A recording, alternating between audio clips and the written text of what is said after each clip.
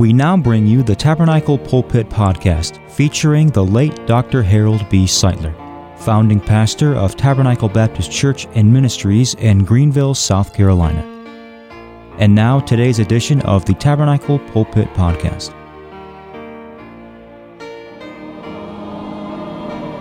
Thank you, choir. You may be seated. Now your Bible is open to 1 John chapter number 5 and verse number 4. Whosoever believeth that Jesus is the Christ is born of God, and everyone that loveth him that begat, loveth him also that is begotten of him. If you were to ask me to give you my favorite Bible verse, I think maybe I might give you this one. Now, I have other favorite verses, but I don't know of any verse in the Bible that's meant more to me personally than verse 1 in chapter 5 of 1 John. Whosoever believeth that Jesus is the Christ is born of God. Wonder how Mr. Armstrong gets around that. Right now. You don't have to wait till the resurrection. You're born of God now. Right now. Beloved, now are we the sons of God. Right now I'm a child of God. Of course, Armstrong says you don't get born again until the resurrection. He says the Lord was born again when he came out of the grave. How fouled up can people get? A man that so twists the scriptures and wrestles the scriptures to that degree, I wonder if he's being taught by the Holy Spirit. I'm not his judge, but the Spirit of God doesn't teach me in that fashion. Whosoever believeth that Jesus is the Christ is born of God. That's pretty clear, brethren. Amen. And you believe that Jesus is the Christ. You receive that and accept that out of a heart of repentance and with a heart of faith. And the moment you accept that and receive that, to them God gives power to become the sons of God, even to them that believe upon his name, which were born, not of flesh, nor the will of flesh, nor the will of man, but born of God. John 1:12 and 13. How wonderful that is. But whosoever believeth that Jesus is the Christ is born of God. Now may I say this to you that love the Lord. Sometimes the old devil will come to you and threaten you and tempt you and nag at you to believe that maybe you're not born again. We sometimes call that doubting. And I don't know what everybody, sometimes or other, in your journey will have some of that problem. Doubt. It's a common experience. John the Baptist had it when John was imprisoned after he was preached the sermon to Herod and Herodias. He'd not been in prison long until he got his own disciples together and sent them to find the Lord. And he said, when you find Jesus, ask him if he be the Messiah, or do we look for another? Now, here's the greatest man that was ever born of a woman, John the Baptist, doubting. Not sorely, but doubting. And then old Thomas, one of the 12, and nobody would denounce the integrity of Thomas. So far as I'm concerned, when I get to heaven, I believe Thomas will be there, just like Peter and Paul and James. Thomas.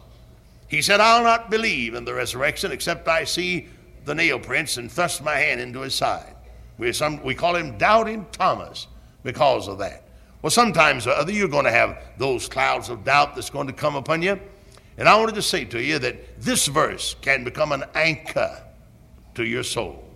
Whosoever believeth that Jesus is the Christ is born of God. Now, there may be some things that I'm not sure about, and there may be some things that I don't understand, but I'm certain that I believe that Jesus Christ is the Son of God. I don't have to make myself believe that. I believe it. I just believe it with all my heart. I don't have to ask myself, do I believe that? I do believe that Jesus is the Christ. I believe that he was virgin born. I believe that he's God incarnate. I believe that he was sinless in his life, that he was vicarious in his death, and that he was victorious in his resurrection, and that he's going to be triumphant in his second coming, and that he's going to be all-powerful in his literal reign upon the earth, as we studied in our Sunday school lesson today. I believe that about the Lord. Now, whosoever believeth that Jesus is the Christ is born of God. That's it. And assure your heart with that, please. Now, everyone that loveth him that begat, loveth also him that is begotten of him.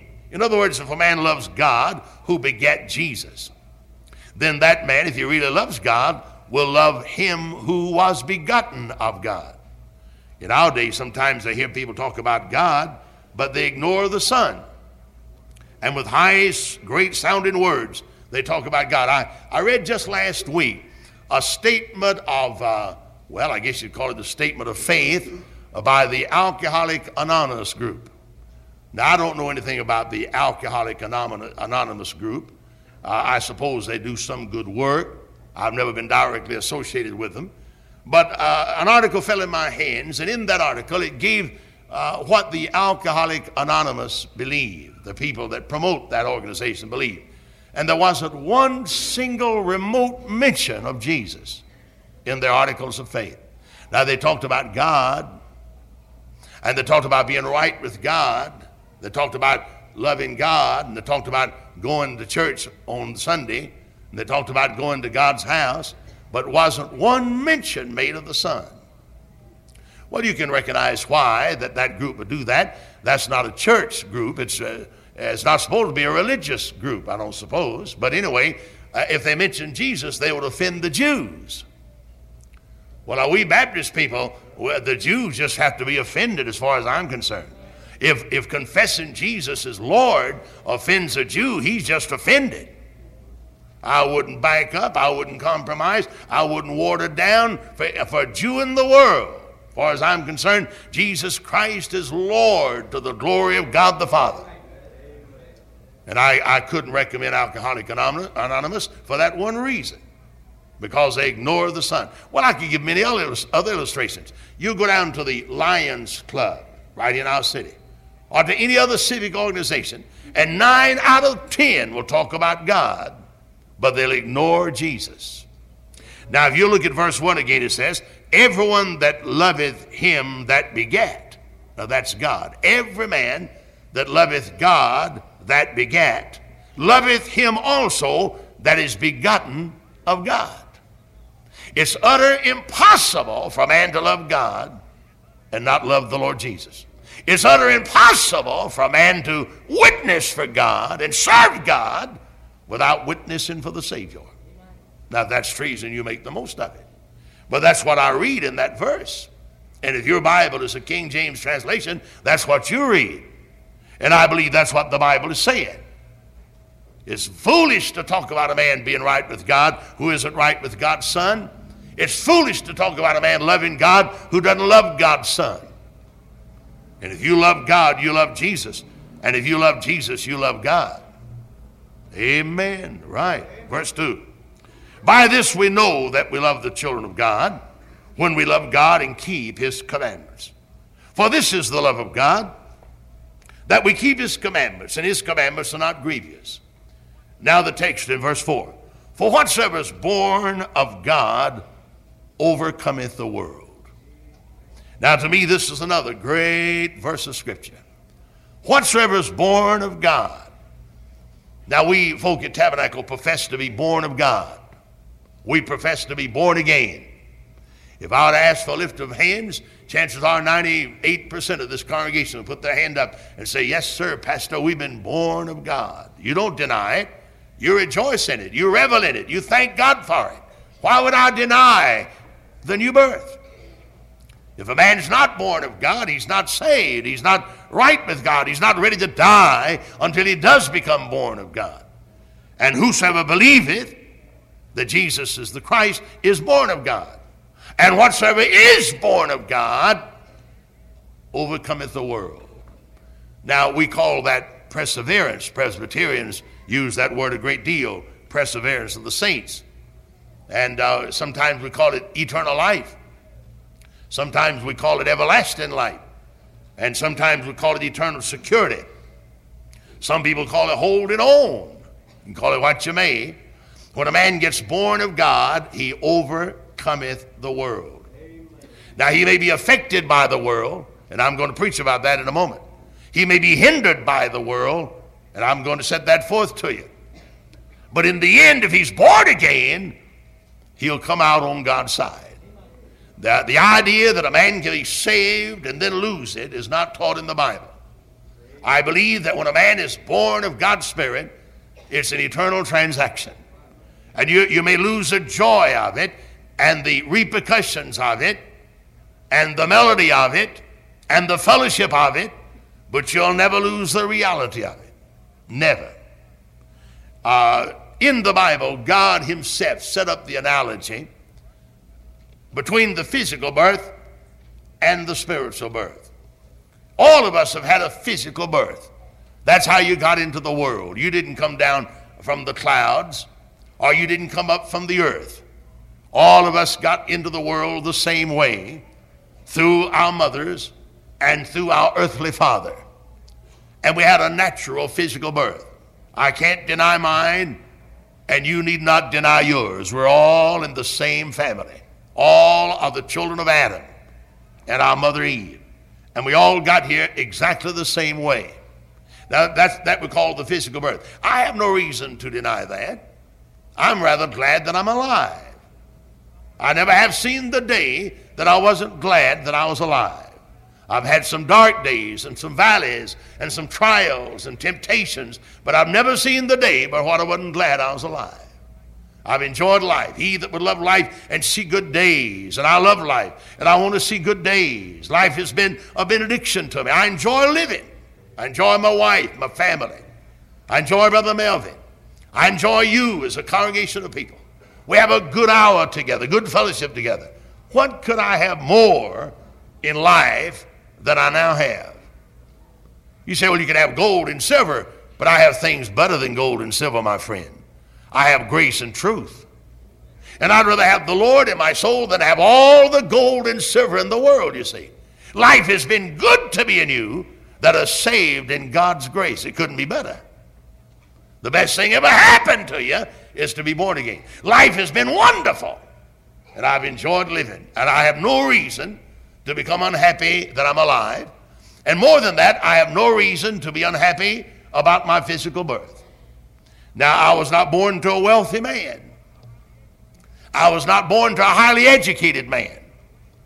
I was not born to a great political personality, a social personality. My daddy, and you know him, is just an humble man. My dad has no wealth. My dad doesn't have a great education, not at all. I don't know how much, but my dad never graduated from high school. He's not a highly educated man. My dad's never was powerful in Greenville County. He never served on the city council, and he was never mayor of our city. He was never an executive of a bank or director of a bank. He's just an ordinary, down-to-earth man. But you know, I'm not sorry at all that he's my dad. There are a lot of men in Greenville that are greater by earthly standards than my dad, but I'm completely satisfied with my dad. And you're satisfied with yours. Isn't that wonderful how God makes us content with what we are and who we are? And I wouldn't have it any other way. I'm satisfied with my physical birth. Now, I could never change it. Suppose I would become dissatisfied and I got angry with my dad and disowned my dad and cussed him out and forsook him and never spoke to him, never visited him anymore. Wouldn't that be silly? That's crazy stuff. Normal man wouldn't do that.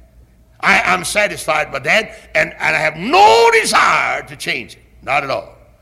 I expect to sit on this pew right here at his funeral, and I'll be glad to do it and own him then as my dad. I'm not ashamed of him.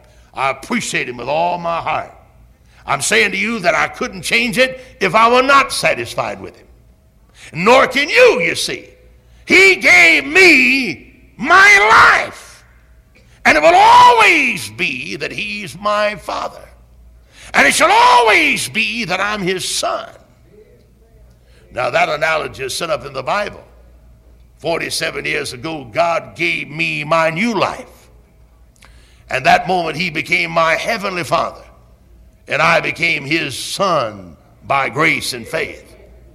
And I have no desire to change it. And if I would entertained the notion that I wanted to change it, I wouldn't know how to start about changing that. I don't want to change it to begin with. But if you had any idea of changing it, you couldn't change it. You say, well, I'll quit God. You won't quit God no more than you can quit your daddy. He's your heavenly father. You have the seed of God abiding within you, And the Bible tells me that me and you are born again, not of a corruptible seed, but of an incorruptible seed that liveth and abideth forever. And you can never change the fact that you're a child of God. Well, look at the last part of this verse. And this is the victory that overcometh the world, even our faith. Now I want to speak to you for a moment on the way of defeat. Now, I haven't talked about defeat so far. Everything I've said so far has been very positive. And the new birth is positive. The new birth is powerful. The new birth is present. The new birth is prevailing. The new birth will never cease to operate. But it's possible for man, having been born again, to lose the joy of his salvation, to lose the fellowship of his salvation, to lose the excitement of his salvation, to lose the victory of his salvation. Now, I think I could bring many Bible illustrations forward. Number one, look at David. Somebody said, well, David really was not converted until chapter 51 of the Psalms. No, my friend, you know better than that. I believe David was God's man when old Samuel anointed him to be the second king of Israel. I believe that he was God's man when he fought for Saul and fought in Saul's army. I believe David was God's man from the time he was a young man till he died. He was God's man. But one day he lost the joy of that salvation. He allowed defeat to be predominant in his life. He did that which was wrong and wicked and sinful. And as a result of it, lost the joy of his salvation. He didn't ask God to restore his salvation, but he said, Lord, restore the joy of thy salvation to my heart. Now, David lost it. He traveled the route of defeat. Then, number two, how about Samson? You won't find any fault with Samson. You'll find his name, by the way, in the Hall of Fame of the Heroes of Faith in Hebrews 11. Samson, great man, great judge in Israel. And I'm not prepared to doubt Samson's salvation one bit. I believe that when we get to heaven, along with David, we'll find Samson, the mighty giant of a man he was in the nation of Israel. Don't you agree? But there was a day when Samson toyed and trifled with Delilah. And as a result of that, lost his power and lost his victory and had to grind at a mill and died prematurely because of his defeat as a believer. Howbeit his hair began to grow again, and just before he died, God restored Samson to his original power and glory, even in his death. Samson didn't lose it. He was God's man all the time, but he traveled the route of defeat. How about Peter, the apostle? Peter, who said, Lord, if all the crowd forsake you, I'll not forsake you. Peter, who lashed that sword out in the Garden of Gethsemane and single-handedly waded into the enemies of our Lord, lashing that sword and swinging that sword as if he was going to fight a one-man war. And he cut the ear of the servant of the high priest off in the process. And Jesus reached down and picked that ear up out of the dirt, performed a miracle, put it back on the man's head, and said, Peter, put up your sword. They that live by the sword will die by the sword. Put it up. Rebuked Peter, said, get behind me. Put it up. And Peter got angry. I mean, he got plenty angry. He said, if that's all you appreciate me, you can fight your own battles from now on. I'll not risk my life for you anymore. And the Bible says Peter followed Christ afar off and followed him up to the house of Caiaphas. And instead of going upstairs where they tried the Lord at that Sanhedrin court, he sat in the basement with the servants all night long. Peter sat in the basement and warmed his hands by the fires of the world and denied that he knew the Lord 3 times. You think he lost his salvation? Not in my thinking. I believe Peter was as much God's man in that tragic moment as he was when he lashed out that sword in the Garden of Gethsemane. But he lost his joy. He lost his victory. He became defeated. Now, it's possible for man to arrive at that sad state in life. Now, God forbid it would happen to me and you. God forbid. How is it that sometimes Christians become defeated? We that have the Lord within our hearts, and I mean have eternal life. We that cannot be lost. If you've been born again, you can't be lost. And yet sometimes even God's people become defeated. How is it? Why is it that God's people become defeated and carnal and compromised and backslidden in their own hearts? Now, I'm not talking about losing your salvation. And I believe further than that, and I think I ought to say this at this particular point. If a man is born again, he's not going to stay away from God a long time. Peter, just one day. David, just a short time, relatively. Samson, not many months, until all these great found their way back to fellowship by the route of confession. 1 John 1 and 8 and 9, if we confess our sins, he is faithful and just to forgive us our sins and to cleanse us from all unrighteousness. Beloved, I write these things unto you that you sin not. And if any man sin, we have an advocate with the Father, Jesus Christ, the righteous one. Now, you're not going to stay backslidden long. And I had a man come to me one time and he said, I used to be saved. I said, that's good. I said, you're not saved? No. He said, no, I've been backslidden 15 years. He said, I've been away from God 15 years. Well, I doubt if the man ever was saved. I'll be frank with you. I just can't conceive of a man living in a backslidden condition 15 years. I'd rather think 15 days would fix you up. And the chastening hand of God will be put on you so heavy until you'll be glad to come back.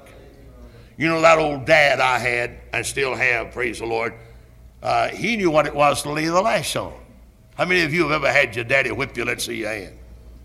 The rest of you ought to put your hand up too and be truthful. But my old dad, he whipped me one time. And I never have forgotten that until this day. And it's been, believe me, a long time ago. In fact, it's been about 53 years. That's been a long time. I was just a little old boy. I mean a boy, not a little boy, but it's a boy. I never was a little boy. I was born big and been big ever since. But anyway, I was just a young fella. And he laid the lash on me. He whipped me. Now, he didn't turn me out into the night. He didn't take my food away from me. He didn't give my bed to some other boy. And he didn't go out of the courthouse and disannul my birth and disinherit me. He just laid the lash on me. And then after he laid the lash on me, he's loved me ever since. And he still loves me today. And he always will love me. He whipped me, but he loves me. I've whipped my children, but I love them. And you whip yours. And if you don't whip your children, the wise man, the Bible said you don't love them. I think I ought to say that again. If you don't whip your children, Solomon says you don't love them. You say, well, I love my little boy so much until I just can't whip him. You don't love him at all.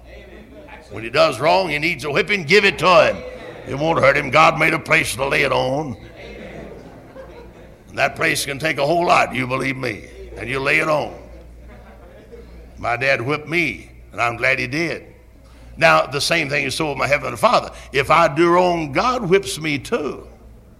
And if you do wrong, God's going to lay the lash upon you. And the Bible says if we be without chastisement, we are not sons. Now, am I quoting it correctly, brethren?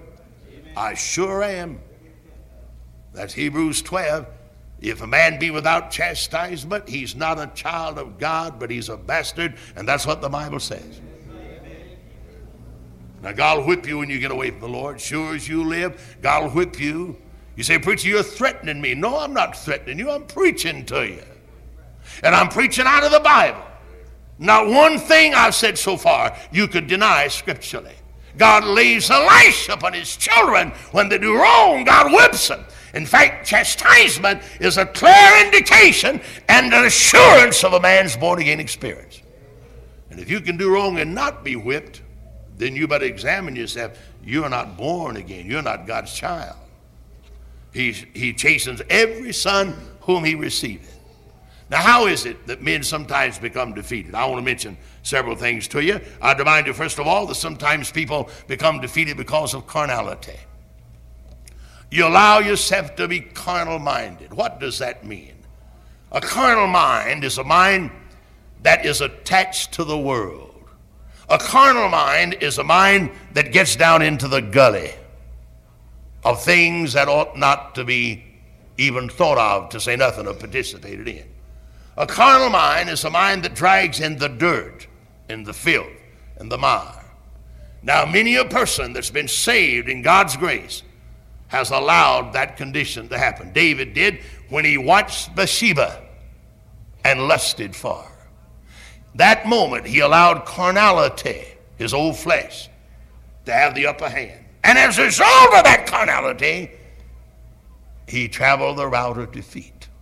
Now, you can't be otherwise. It'd be utterly impossible for you to be spiritual and allow your mind to be carnal. And sometimes men travel the route of defeat because of carnality. Number two, sometimes because of compromise. Men are defeated. Compromise. Now, there are certain things that you and I ought to stand up for. The Bible, for example, and what the Bible teaches, we ought to stand for that. For Jesus, we ought to stand up for that. For old-time religion, grandmama's salvation, we ought to stand up for that. For the new birth, we ought to stand up for that. With clean, separated living, we ought to stand up for that. So many churches these days have compromised the standard of conduct. Now, we must stand up for holiness. In our Sunday school lesson, we were reminded that the millennium is to be a way of holiness, and the unclean can't go in. Now, we must not compromise. And the moment you compromise, you travel the way of defeat. There isn't one born-again person in this building but what doesn't know the right way. And if you have any doubt about the right way, the Holy Spirit will channel you and direct you and guide you when you come to that point of decision. You know what's right. You know what's wrong. But the tragedy is that many of us, knowing right and wrong, compromise and take the wrong route. When you know that your compromise is not of God, nor condoned by the Scriptures, yet sometimes you do. You compromise. Now, we can't compromise with doctrine.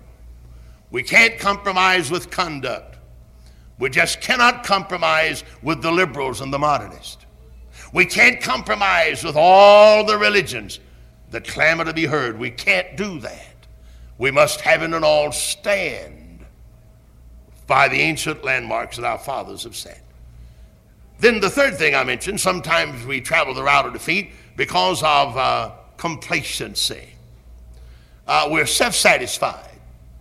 We've reached a certain point in our Christian experience, and we say to ourselves, well, I've come a long way, and most of you have. You've grown, many of you, a great deal in grace and knowledge of our Lord. And I commend you that are strong in grace and strong in faith. You've come a long way. I've watched Brother Joseph. I use him as an illustration at this point. I've watched Brother Joseph develop. And most of you know about Brother Joseph's experience of the grace of God. About 2 years ago now, he's been saved about 2 years. And I've watched Brother Joseph grow until now he comes into my office sometimes quoting Scripture to me. I mean, he walks in my office talking like a preacher, quoting Scripture, telling me what the Bible says. And I appreciate his attitude. I appreciate him doing that. Now, when he came to see me that day, he got born again, he couldn't do that. But he's grown a great deal. I commend that. And I commend it in you as well. I commend it in Brother Melvin. I watched Brother Melvin grow from just a young man unto the full-grown man that he is in God today. I've watched him grow and mature and become strong in the faith once delivered unto the saints. And I've watched many of you grow, and I commend you for that. But there is a danger of complacency. When you reach the point that you feel you've apprehended, you've gotten as far along as you have any ambition to go, you then choose the way of defeat, complacency. The theme song of your life and mine ought to be higher ground. Lord, plant my feet upon higher ground. Every day, moving on for the Lord, moving upward for the Lord, moving outward for the Lord, growing in grace and knowledge of our Lord and Savior every day that we live. Don't become complacent. It's dangerous to be complacent. And then number 4, I find some travel the way of defeat because of carelessness, just pure, down-to-earth carelessness. The Bible exhorts me and you to watch and pray. Oh, how we need to watch for the devil and pray earnestly for grace to overcome. Watch and pray. Every day, watch and pray. The moment you let your guard down and become careless, that's the moment the devil is going to beset you. You know, the devil is a coward. The devil will never fight you and give you an equal opportunity against him. He's going to wait until you're against the wall, so to speak. Or he's going to wait until you're flat on your back. Or he's going to wait until you're weak. The devil doesn't bring temptations to me where I'm strong, and I'm strong in a few areas of my life. The devil never tempts me to drink, for example. The devil could never cause me not even take a teaspoonful of wine for my stomach's sake. The devil could never tempt me to take one can of beer. I've never drank a can of beer in my life.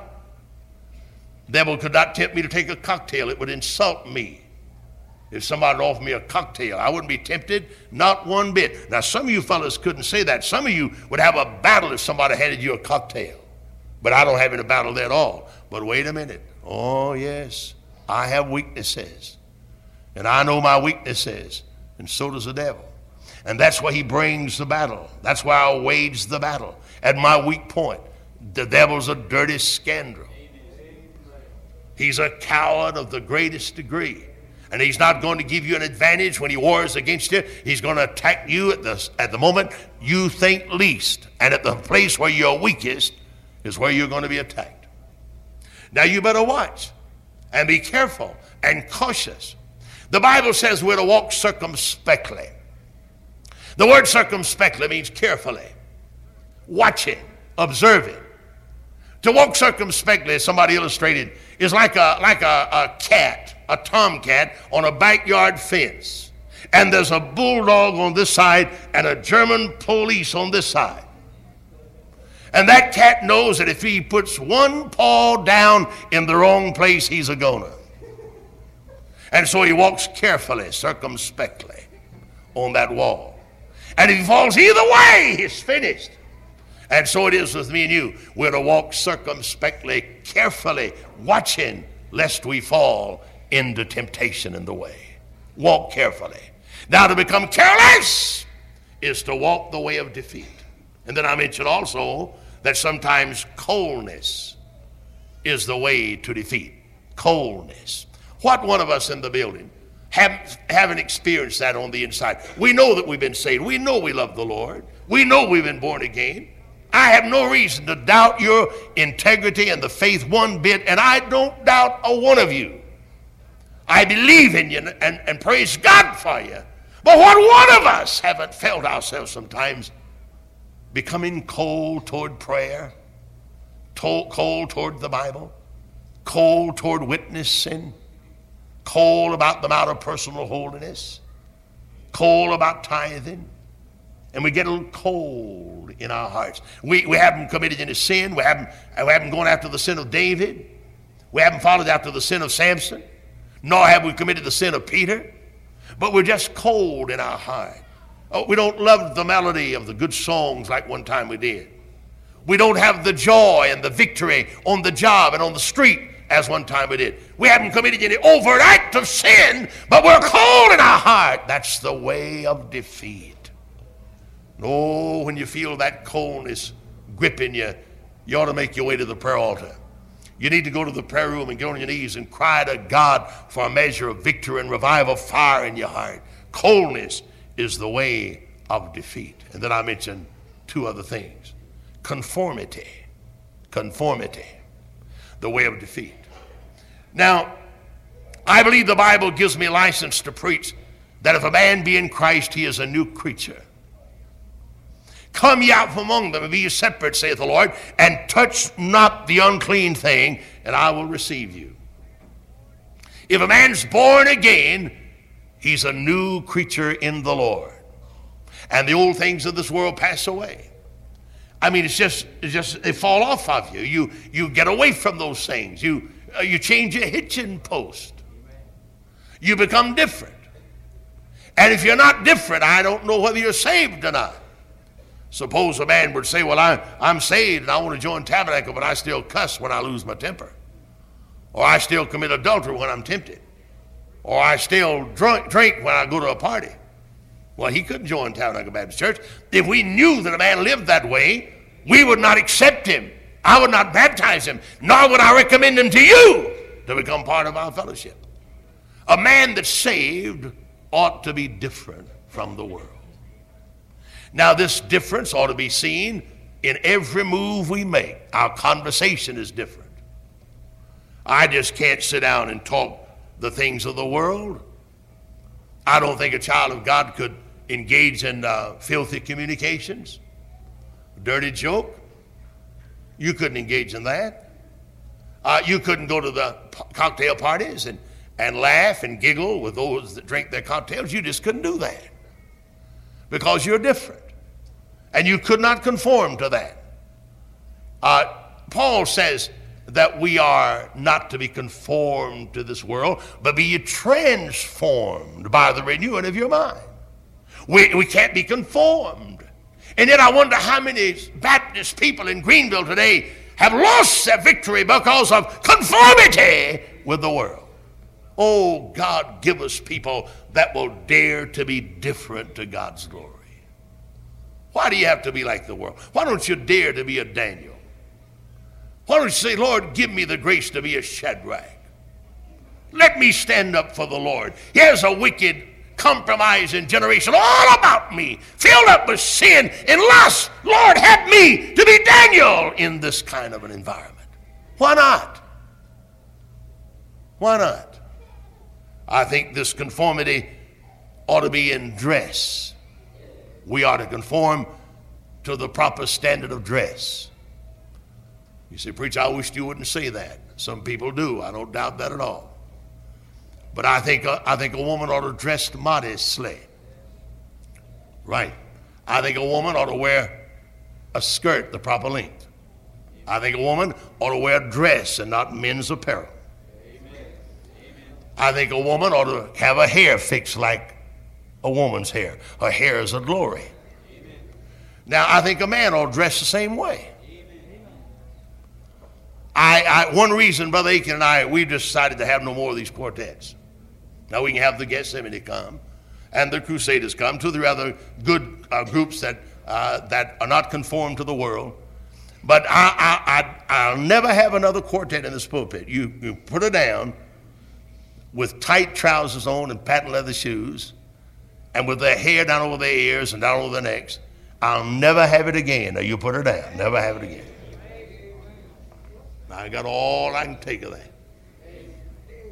And I'll start singing bass myself before I'll have the quartets come. But I don't think a man ought to dress that way. I think a man ought to dress conservatively. You brethren are dressed in a conservative fashion, and I think a man ought to dress in a conservative fashion. I'd have no objection to anybody in the world coming to Tabernacle Baptist Church if they were dressed properly. But suppose one of these dirty, blue jean, filthy hippies were to walk in here today. Now, as far as I'm concerned, that's not conservative. I would resent that. I'd be hurt. I'd feel badly. I'd rather he wouldn't come until he dressed himself properly. Yeah. Barefooted, walking down. No, I'd rather he put on a pair of shoes. Why do you have to be like the world? Why can't you be conservative and modest and Christian? Why does the standard of you women and you men have to be set by Hollywood? Why don't you dress like your pastor? Why would you get your standard from Hollywood? Why don't you dress like my wife dresses? Why you get your standard from Hollywood? I'm supposed to be your leader. If you want to copy somebody, copy me. Copy Brother Aiken. We try to dress modestly and conservatively. Why conform? The moment you conform to the world, you find that the way to defeat. And we're not to conform by dress. We're not to conform by conduct. We're not to conform by standards. But we're to be different. We're to be separated, clean, different people to God's glory. Amen. 2 years ago when the church gave the banquet on our 18th anniversary at Tabernacle and gave us the beautiful grandfather clock, my boss man was at that, my older man I ever worked for, I called him my boss man, worked for him 11 years, was at that banquet with his wife. And they're members of the First Presbyterian Church of our city. And she said at that banquet, she said, I've never seen this many men together in one place with all of them have good haircuts. I've never seen that in the recent years. Not a long hair in the crowd, and there was 300 or 400 people at that banquet. And she said, not a one has long hair. She said, I can't imagine that, just can't imagine that. And I was so proud of Tabernacle, and I'm so proud of you. When visiting folk come to Tabernacle, they see you with your hair cut right and dressed right. And you'll never know the standard. You'll never know the influence of Tabernacle in Greenville just from that one thing. Now you go to some of the Baptist churches, the girls got miniskirts. I heard of a Baptist church the other day that had a girl in the choir singing with a bare midriff, with these hip huggers on, in the choir. Trousers on, blue jeans, in the choir. God have mercy.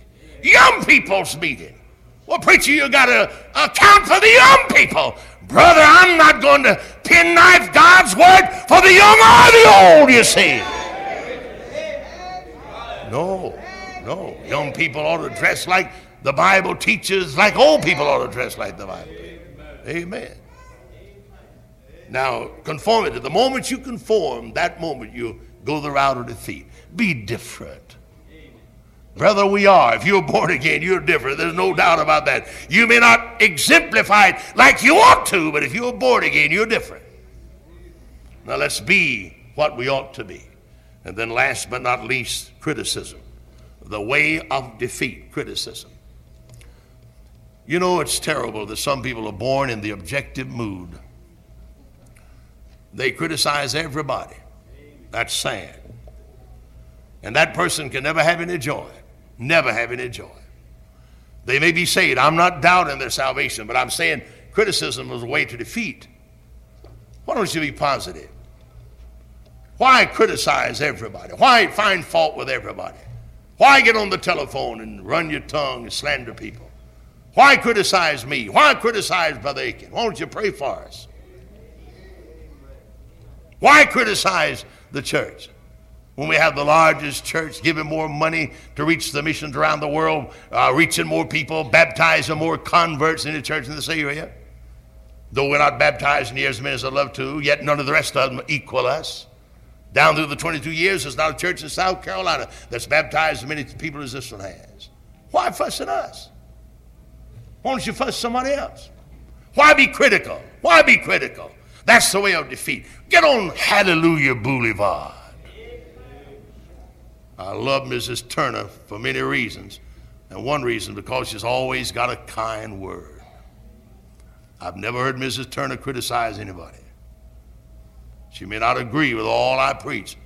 She may not agree with all you do, but Mrs. Turner never criticizes. And I admire that. We ought to be like Mrs. Turner. And it'd be good to be like her. She's an elder in our congregation. And we're the younger. And we ought to want to be like Mrs. Turner. God help us to be that way, to God's glory. The route of defeat. God forbid we travel that route. God help us to hold our heads high and lift high a blood-stained banner and move on as champions of the cross in Greenville. May we bow our heads and pray.